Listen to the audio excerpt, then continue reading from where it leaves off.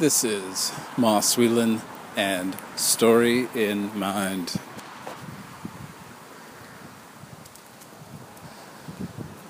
So, it is an afternoon and a bit of a breeze, which is a hassle for recording because it blows across the microphone. I tried to sort of move my hand up to sort of shelter, and during the winter I was actually putting the phone in an old glove, and I was thinking, it's maybe the edges will protect the microphone. To what degree, I'm not sure. So now I'm seeing a crow, a pigeon, and a seagull vying for some fast food refuse. They were not working together.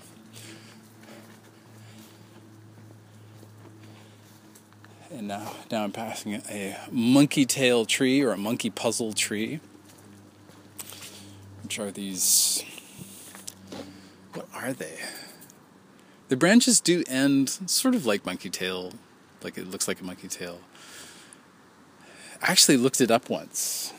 The branches are barbed. There's something almost desert that suggests a dry environment.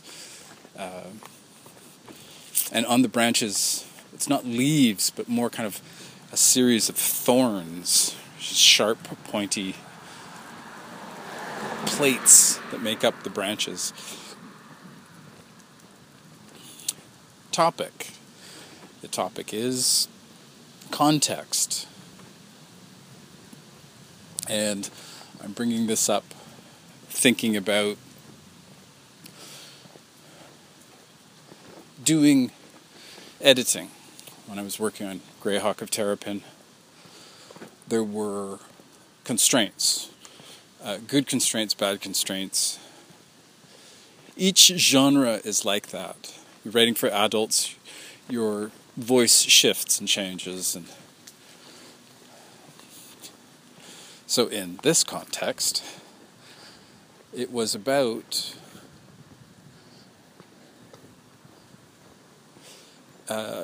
using language, vocabulary. It was about using vocabulary. It was about thinking about a middle grade vocabulary. My main character was 13. And so, especially later, in later drafts, I pulled back. As I went through, I read, thinking about the reader, and going, okay, yes, I'm having sort of fun with vocabulary, but the reader themselves, they're not going to be able to pick up unless I use the space, unless I use references around it. The characters are not, the readers, those little characters, but the readers are not going to pick up. Maybe they'll sort of get a sense of it, go, well, I guess it's a noun. So the one that comes to mind that's really fresh is magpies. And I was like, oh, maybe, does a 13-year-old reader, let's say a North American reader, know what a magpie is? Maybe, maybe not. An adult, for sure, most likely, or at least will be able to sort of go, okay, that word, I know that we're talking about some kind of, if it's magpies, right, that it's something that makes sound, from the context. I think it's some kind of bird that lives in the city.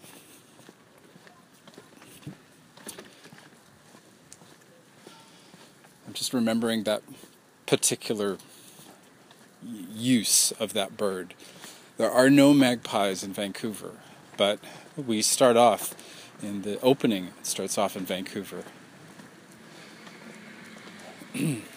However, I had been in Seoul, not now, it's 10 years ago, but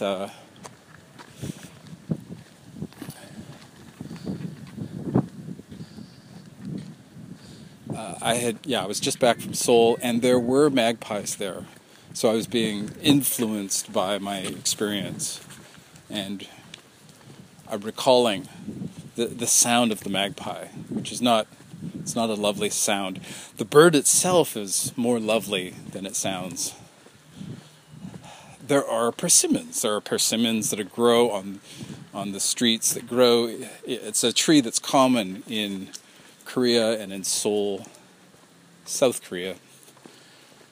And the magpies, black and white, stark. And I think maybe also that I wanted that contrast, just say in my own mind, these extremes. But magpies,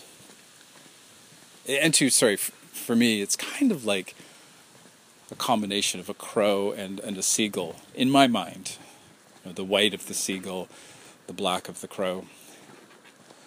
And yet not the gray of a pigeon. Oh, those pigeons. Rats with wings. Right.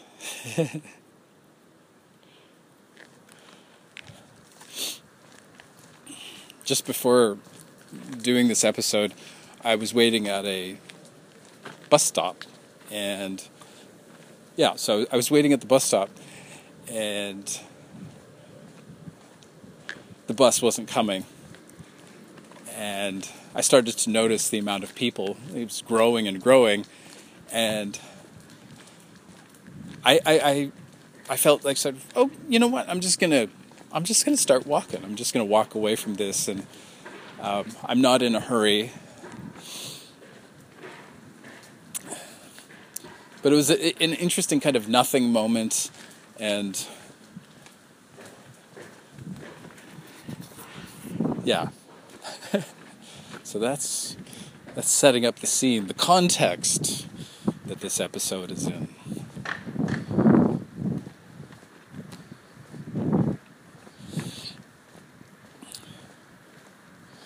So why do this? Okay. So for the use of magpies, because we don't have them here, at least in Vancouver, that sort of colors, shapes my whole thinking of the word, not the bird itself, but going, oh, are there any magpies? How common are magpies in North America? And then from there, what I did was I added magpie birds. So if you ever take a look at the first chapter, or if you see the video where I'm reading the first chapter, known in publishing as the Blad, because you can send out blads for people to, check it out, read the first chapter. So I did a video blad with this sock puppet of a unicorn. And I was reminded of that choice, to put birds, magpie birds. And as I read over it, it seemed unusual, because I know what a magpie is, but also I remember that choice, that it was, I wanted that description in there, but I also felt, because of the age group, that it would be good to have a descriptor, right? Something that informed it. So in context, I like the fact that the magpies are not there, that the people are described like magpies.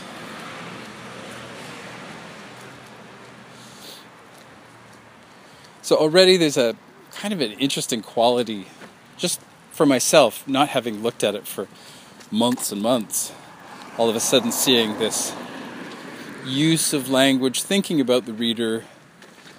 I want that word in there. I think the other reason is that in that same chapter, I describe the main character as having two sides. She feels like she's two people. She is as bright as a tinker's bell, and that she's also that there's also a dark rider quality.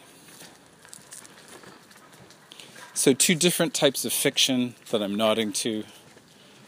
Peter Pan on one side, and then Lord of the Rings on the other side.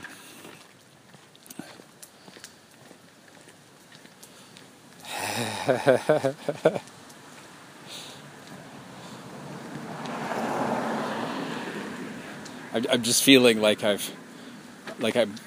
really am wandering at this point. I'm going, wait a second, am I going the right way?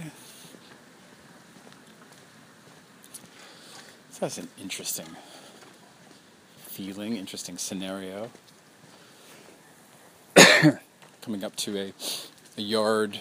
It's actually on the boulevard, and there's these hints of kids at play, like a ladder going up a tree, and something that looks almost like I think it's a chair, but it looks like a net for capturing something. And just thinking to the age, 13 years old, and sort of being of the mind that I was going to be capturing people or something like that.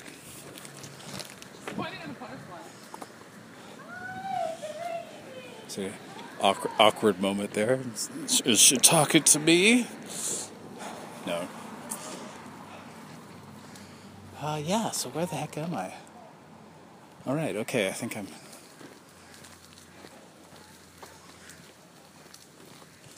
Be funny if I dragged this stuff that I'm carting around, if I dragged it all the way back. Boss, you're supposed to get rid of that stuff.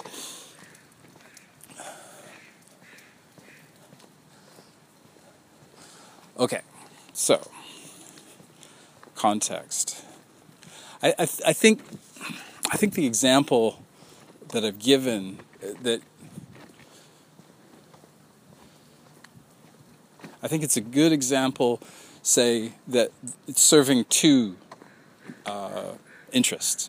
It's serving the interest of the writer, the author, storyteller, and then it's serving the interest of the reader, consumer, cultural aficionado. Because we want to have information, bits and pieces. Like, say, even if you're doing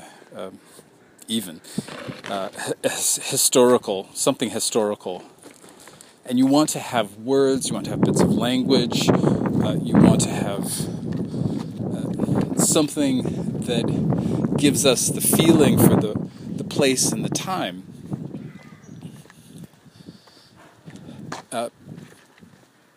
That's your personal interest as the author, but then as you considering the reader and going, okay, they're not going to know what these things are.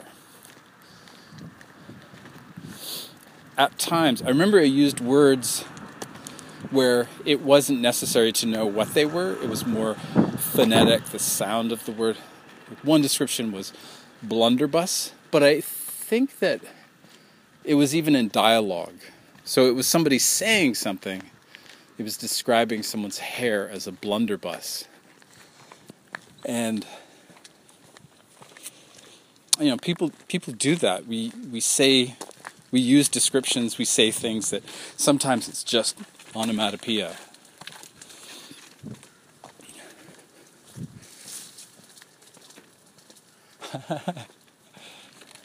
I should have taken the bus. I should have waited. All right, so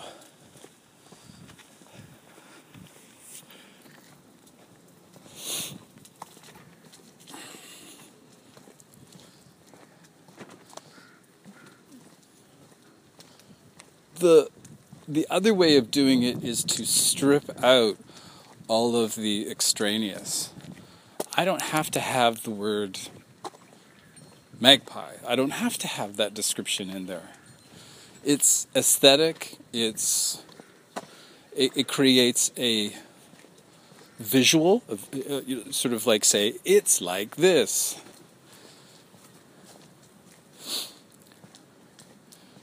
Is that an analogy? I think that's analogy, when something is like something else. And too, I could have used the word gabbled. I think that the entire phrase that I used was people gabbled like magpie birds. That word, it is right there. It relies on the other words, the context that's being created.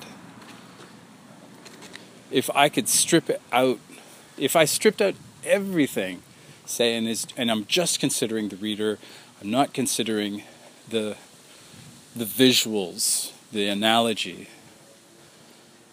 that it would be, say, the people sounded like birds.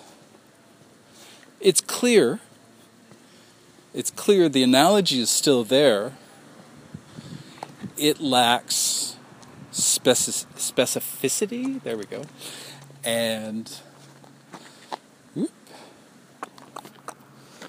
just shifting which hand is pulling the cart.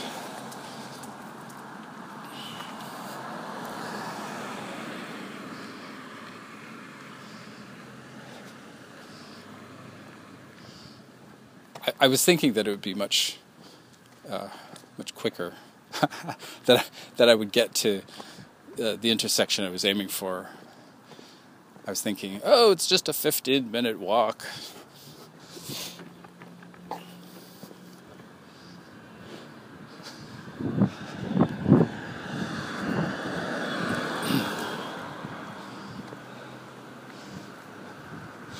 So,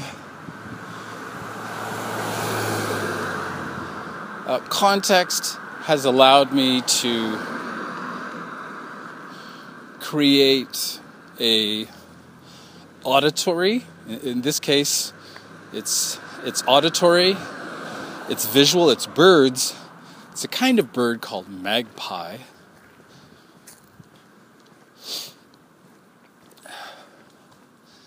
And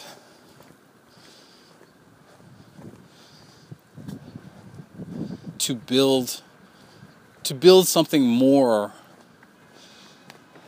I was just watching a bit of video that had Jorge Luis Borges.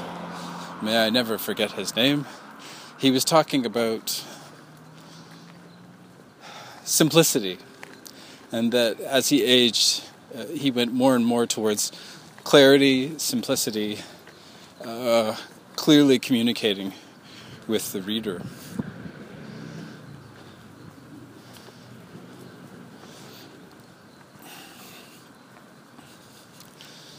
And on one hand, I like that, but there's this part of me that is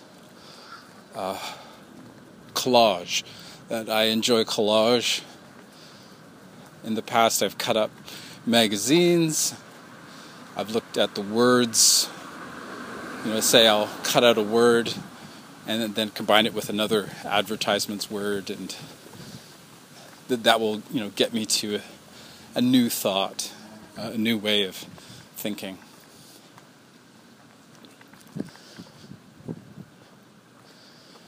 The description that I gave earlier for the main character, that she feels like she's two people, so there's that description, that there is a light and dark quality to that description. She's a Tinkerbell, she's also a dark rider. And that black and white is in the magpie. But again, if you don't know what a magpie is, you're not going to pick that up. there's difficulties there. I could further attach and say a black and white magpie bird.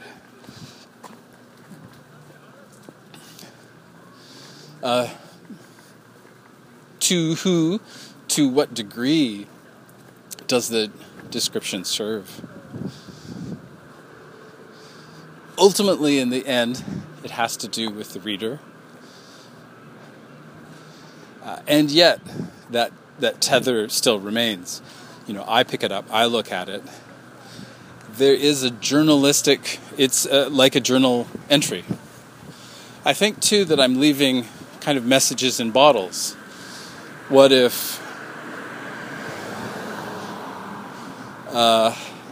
not one of my descendants, but say someone, on the family tree decides, hey, I want to check out this distant cousin's work, and let's say, it has survived the next 100 years. Hurrah! The book made its way to Mars, and let's say I get to pick the name, so it's Ulysse, great French name, Ulysses from Odysseus, but so Ulysse Whelan, and Ulysse Whelan is on Mars, and picks up my book and is looking through it. So there's something personal going on in that sense, in the sense of, say, family. Someone, there's this conveyance of ethnicity, which I'm more and more shoving to the side in favor of humanity. Just, in thought and thinking about priority. What is it that we need, right?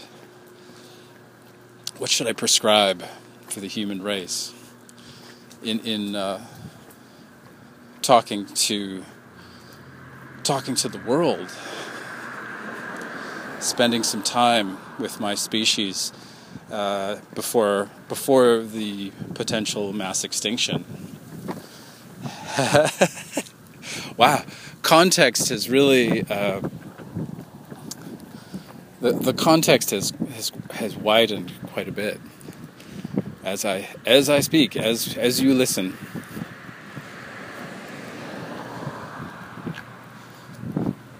Another reason for doing this, having this constraint beyond thinking about the vocabulary of the person, it also has to do with the vocabulary down the road. Ulysses, my distant cousin in the future, it's giving that person a foothold and assisting, right, and saying, I'm talking about birds, right? The possibility is that birds no longer exist if mass extinction goes forward, and if we don't, get rid of the CO2. And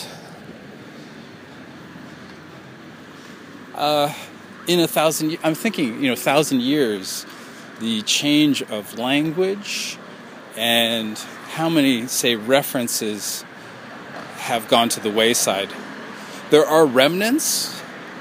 Everybody is not, knowing, speaking, reading Latin now.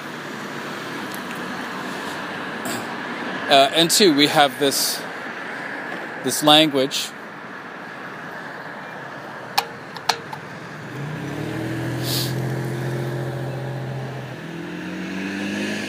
There we go. This mishmash language of English.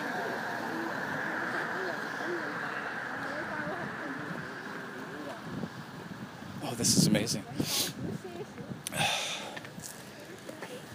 So I've just gotten turned around and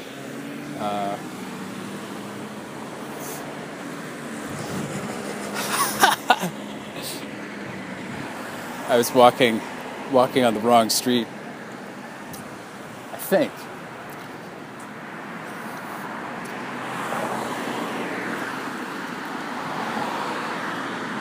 So let's say that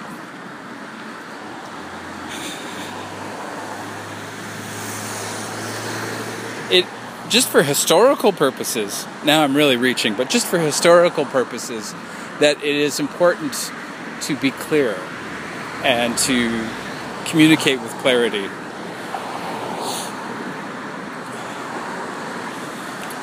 Because in 1,000 years, the language can really shift drastically.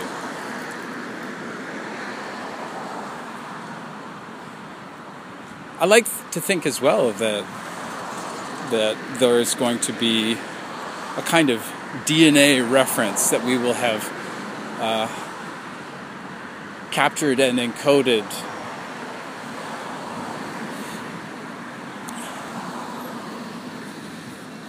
a huge amount of information.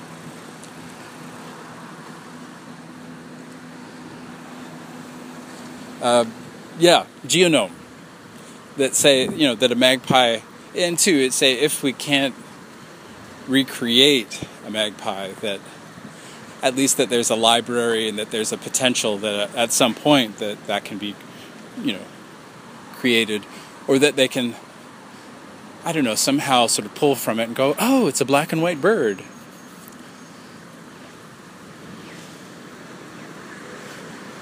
This has to do as well with the literary, so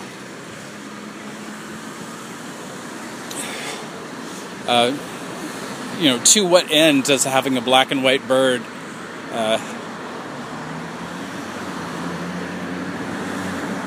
again, getting to Jorge Luis Borges, that his interest was not in the black and white bird. His interest was in the people.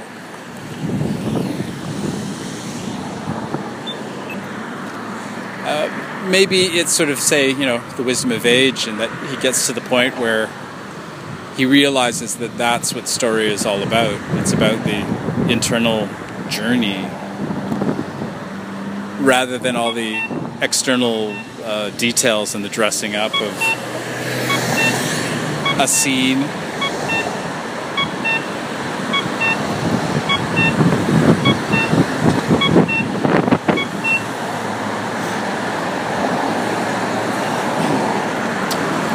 So, this is a bit of a busy intersection.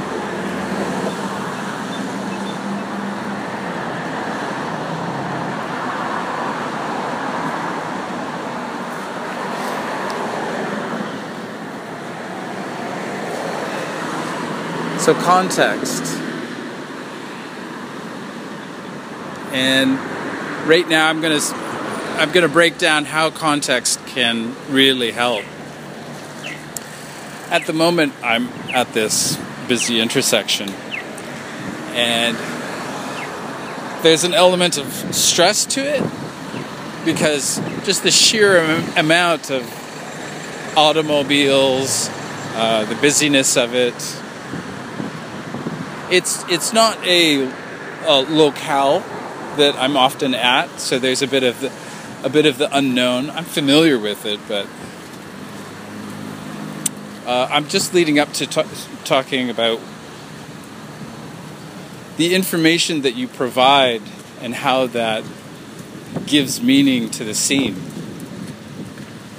I'm doing a lot of telling right now, but it is possible to show all of these things, such as just describing the cars, describing the noise, describing the tension of the place. And that will give us context.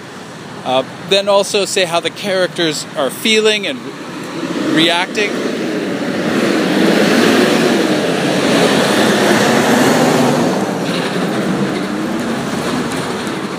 I'm having a bit of frustration because the background noise is noise. It's invading and interrupting.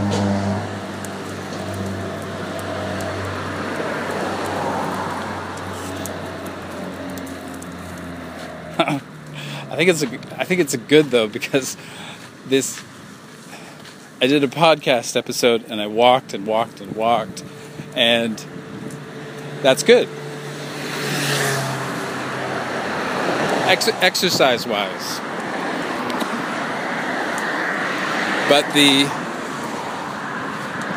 But the other side of it is just feeling a bit frustrated. But here's a street coming up that I can turn and get some calm contemplative happening.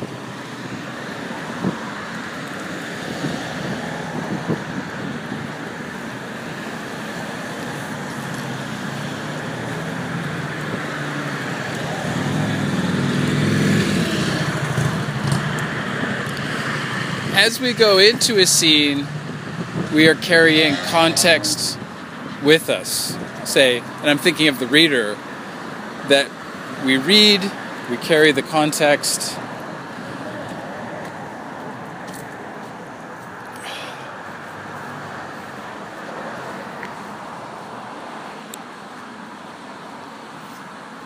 I'm just attempting to parse it and go, okay, something like Sherlock Holmes, and we learn about a murder, and then later on we enter a scene that, say, if we don't have that murder in mind, then there's almost like a blankness to the scene that we don't get.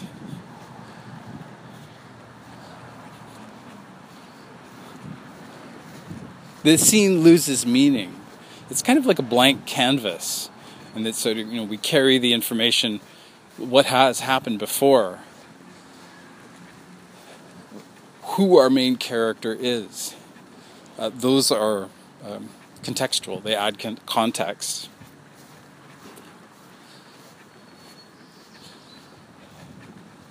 And shape the experience. So what has gone on before, we can have foreshadowing that shapes what we see, hear, experience. It's like we know that things are not going to work out. At least, say that's what the narrative has provided so far. Perhaps we will have a reversal of expectation. We'll have a plot twist.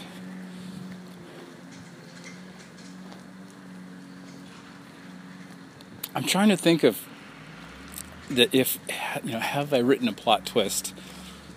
I do enjoy a plot twist, especially, say, things like, kind of like old Twilight Zone episodes, things like that, where we think we know something, and then the tables are turned, and whoop, we did not know that. Though the one thing to stay away from is,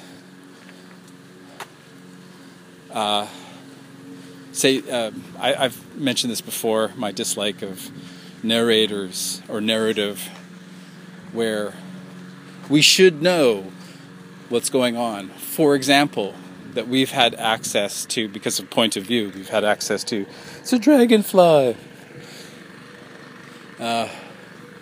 We've had access to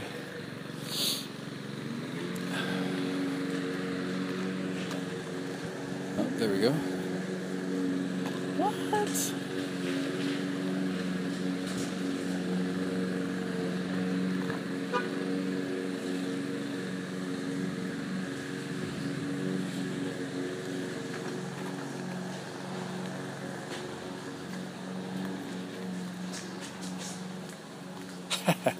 Sorry, I'm just occidentalizing myself, attempting to get back on course.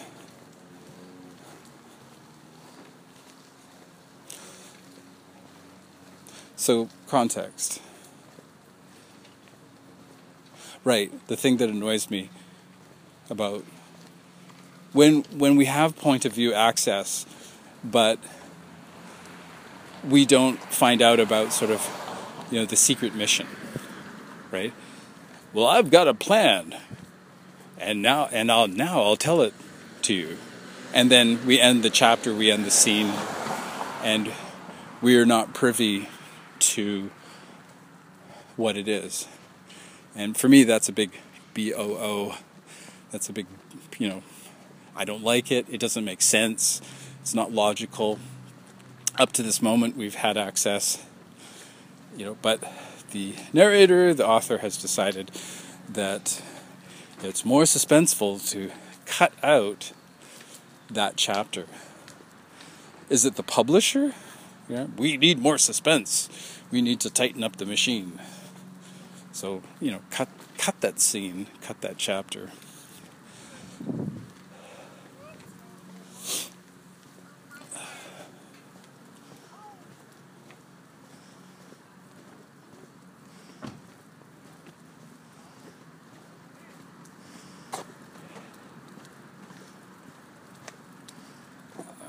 There we go. Switching arms. Excellent exercise. Take the bus next time, boss.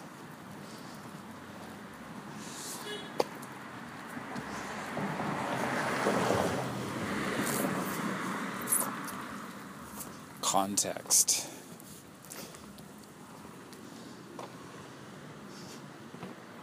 That said, things can be out of context. There's a place for that. Speaking of point of view, having a character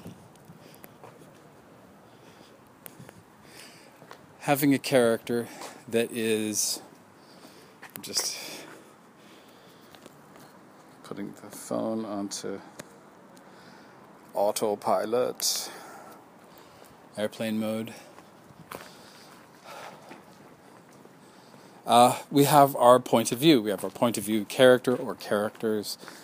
But there are events, there are characters who are out of our frame of focus, that we don't have touch, we don't have contact with. And so the out of context can be brought into the story. And really, most of the stories, that's what it is. It's like we're meeting new characters. Usually, we're encountering new settings. Usually, we're getting information via thought or dialogue that is new.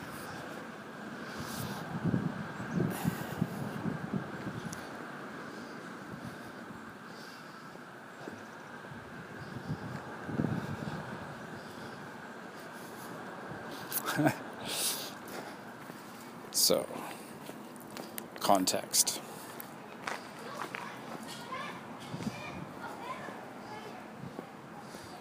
However, once it does come in, then it becomes part of context. It becomes part of the known.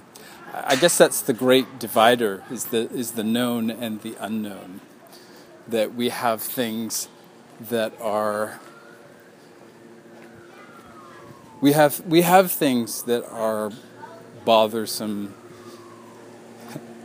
We have things that are troublesome in the story. The elements of the unknown. It's strange too that, say, it could be introduced, questions yet to be answered, right? Okay, well, what's going to happen? That there are these unknown factors that play a role, and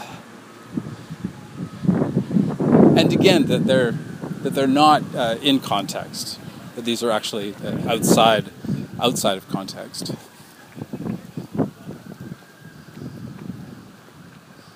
Whew, such a long walk.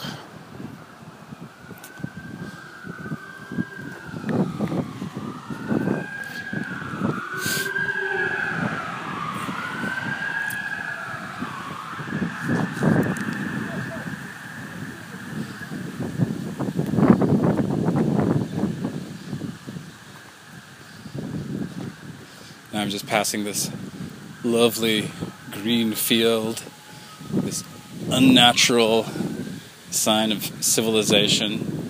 It's using nature, and too, it's purely recreational. Really, yeah. You're either playing the sport on it or you're observing the sport.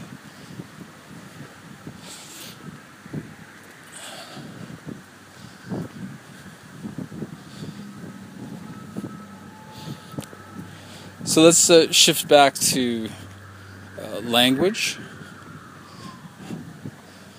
One difficulty with writing and language is foreign language. Say that you might be quite fine using, the language that you're writing in, but then say bringing in it's almost like say showing the cosmopolitan, like say, that I would jump up and down and say, I'm going to, every page I will have a word from somewhere different in the world. And those are noble, that's a noble endeavor, that, you want to open up people to the idea, to the thinking, right, that there are words beyond, there's a whole language, culture, experience that exists. The other, right? The other, the foreign. There's that word, the exotic. And to the ability to flip it around and to become the exotic, and to say that, to someone somewhere else, where I live, how I live, my culture is exotic. And I've experienced this in a number of different ways. Meeting Europeans who, oh, it's so wonderful that you live in Vancouver. And then, I equally can say the same thing about them. And we would both disagree and, oh, no, your lifestyle, your environment, the setting you exist in is, that's the better one. I'm so bored with where I live. It's time to go colonize. Whoops. Okay, so. And two, languages, one thing that I'm interested in, and especially, say, old, a bit of a breeze.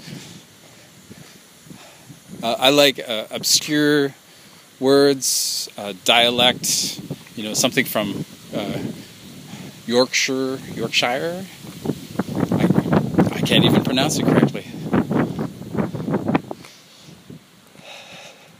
But I'm interested, and too, when they fall into, these are English words. They've just fallen out of use, or they're just used in one particular area. Oh, but Moss, it's not North American English. Ah, but it's North American English. English? What is English? How do we define English? So say a 13-year-old, you've written for that age group, they pick up a book, and that they read. They pick up the book, they read, that you have got to accommodate. You have got to be thinking about their vocabulary. The Canadian vocabulary is different from the American vocabulary. Up north of the border, we are a bilingual country.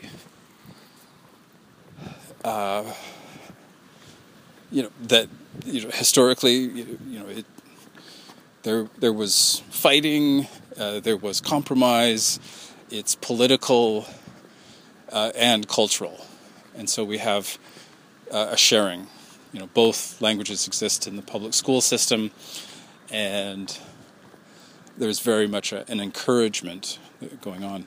And then south of the border, there is to me, it's a swap with Spanish, and yet there is this resistance, and there is the predomination of predomination, is that a word? Of English. And two, I'm pretty sure it's not a notion of bilingual, and yet there is this presence. Interesting too that they are to European languages, but the context has shifted. One has become the Mexican language. That puzzles me, interests me. Oh, neat. There's a bit of a public garden going on.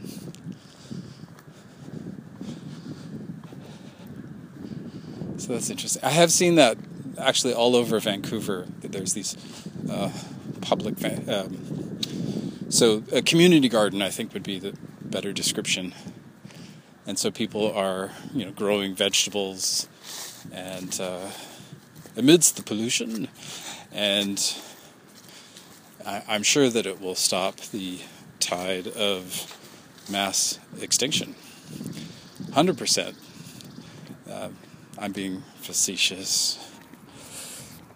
Okay, it's a step in the right direction. There we go.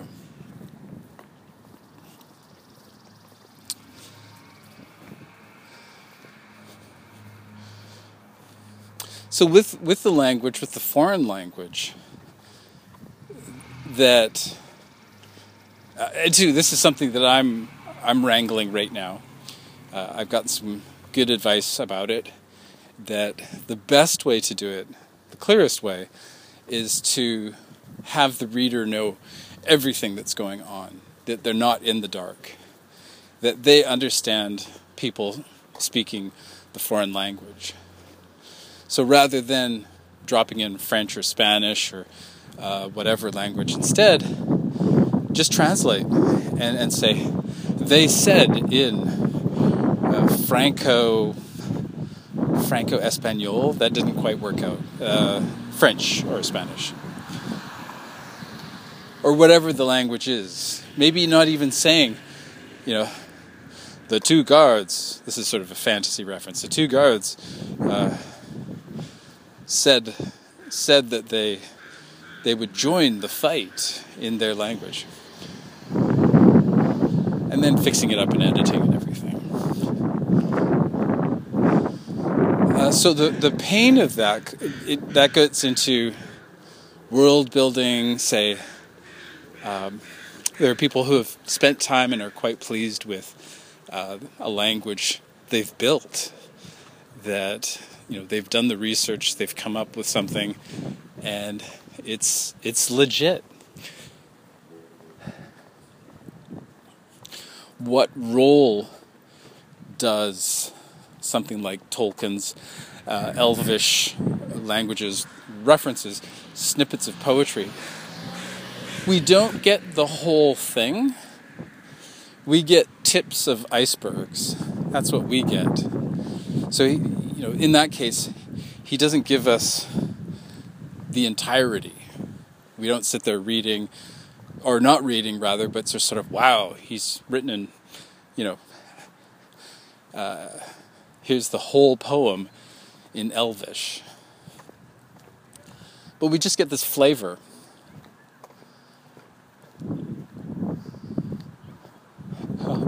I think I've finally reached my destination. I hope.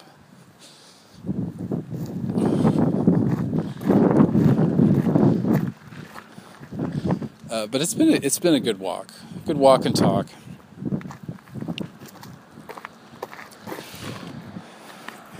So I think the last thing to talk about, connected to language, is culture. And culture references things people do. It all has to make sense. It all has to communicate. We've got to see it. Even if we don't understand it, we've got to be there, and we've got to know it. Otherwise, it's a wall that we're standing outside of. I was reading a bit of Jorge Luis Borges. There we go. And that was one of the stories, had that effect, was that I was outside. There were references to books. There were some references that I just could not pick up on. And it was slowing down the read. That was another part of it. I was thinking, this is intentional. This writer, author wants me to struggle a bit. I've got to earn it.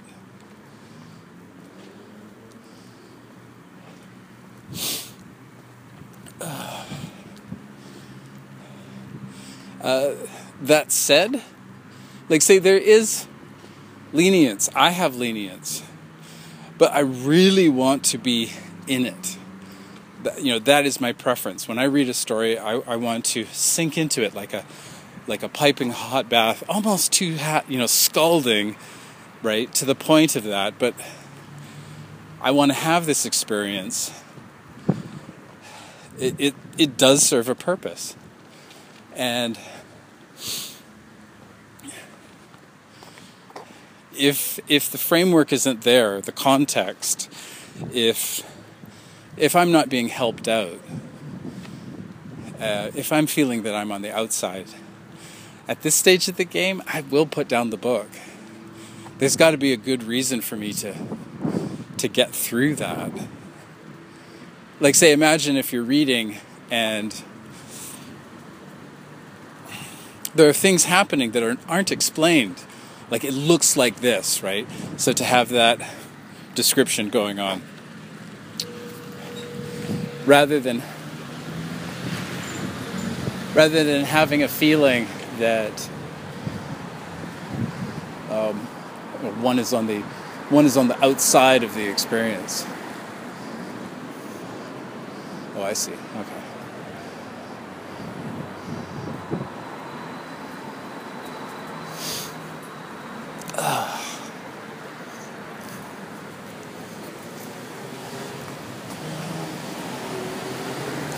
So it really becomes about a welcoming, creating something that's welcoming, creating something that is forgiving the reader for not knowing, helping the reader, assisting. So you're being assisted along.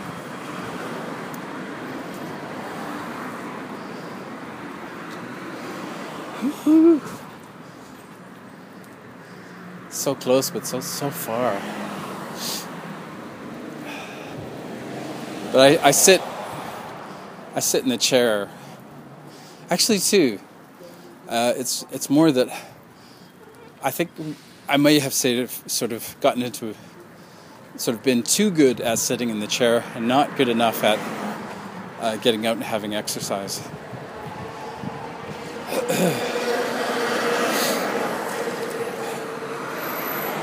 Because there really does have to be that balance. So, just to finish up, there is a danger in expecting that the reader is going to understand everything.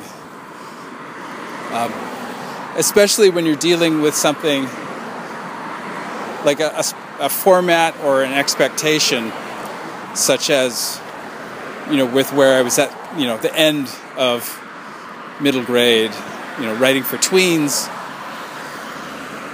and that, that audience, they're in a particular state of mind, they're doing particular things, they're not interested in particular things. There's a shift as well. They're changing, and what is being pushed on them is changing. Just thinking of the author Jean Lee and just interview and how she was talking about how young adults, especially younger ones, are really pushed, and they're being pushed and cajoled and groomed, which is an unfortunate word, but that's what it is. It's not left up to nature, and there is a corporate observance that goes on. That they're sort of being there's a manipulation into a demographic.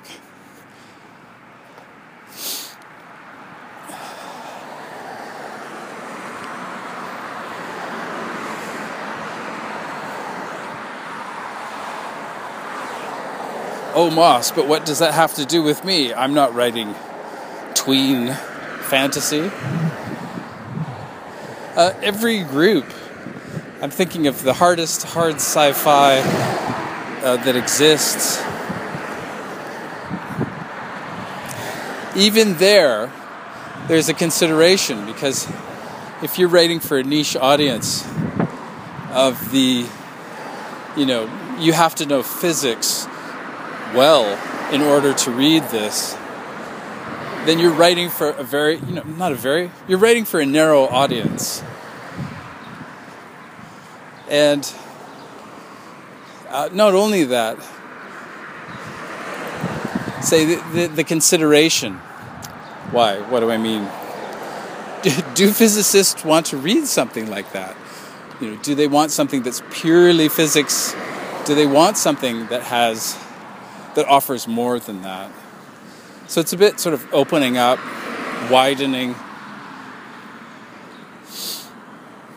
and I think there is a bit of sacrificing that happens. Killing the darlings. That's what's going on.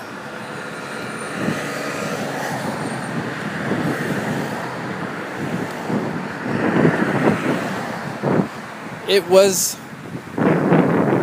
a good feeling, actually. I did not feel bad about the constraints. I welcomed the constraints. This is writing for tweens. It got me thinking. It challenged me. It gave me some guidance. And to provided limitations, which on one hand sounds like a bad thing, but it actually created shape. So there were things that I could rely on. I could just let go of and going, okay, well, I don't have to think about that.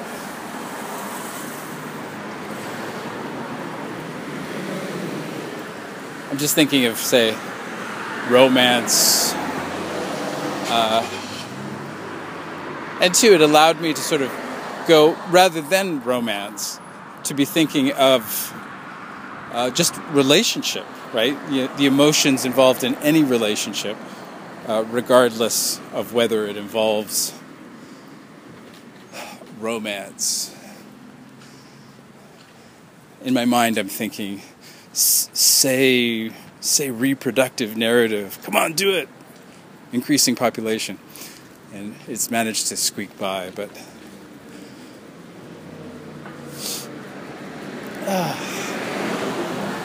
Whew. All right, it feels like we're done. Almost done. See if we can hop across this street.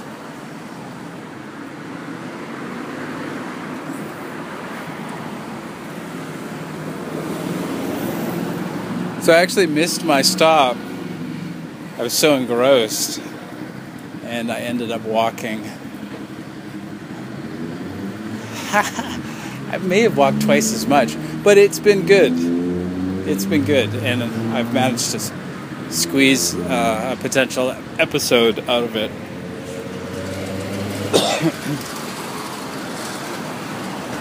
So, in summary, context creates framework, structure, context assists the reader, helps them along. You don't have to sacrifice everything. And because that's the sort of feeling a lot of the time is like, how can I keep what I have? And why do I have to give that up? And you don't. You just have to include something that is going to help us get to what you want to say, to what you want to communicate. Context is carried by point of view characters, by the scenes, and it grows and it adds on, and We get depth from context. We get, as we learn, it's shaping and adding angles, adding shading,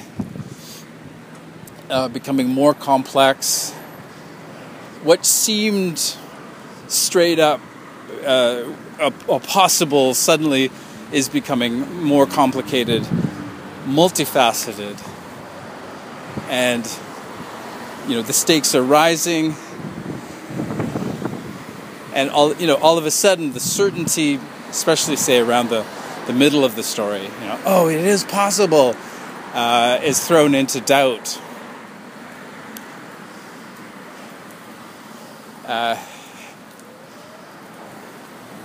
So context is a powerful ally.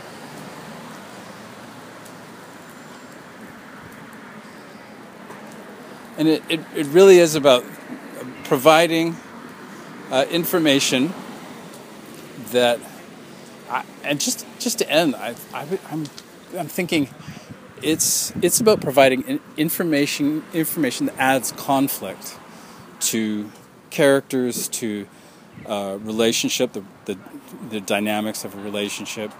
It provides conflict, even in setting in an environment that, say, the more we experience and see a place that at first it's like, oh, it's just a place on a map, that, say, we might pick up bits and pieces of mythology, we may pick up legends, lore, word of mouth, that, again, complicate and give us conflict. Thank you for listening. And here's to adding more context.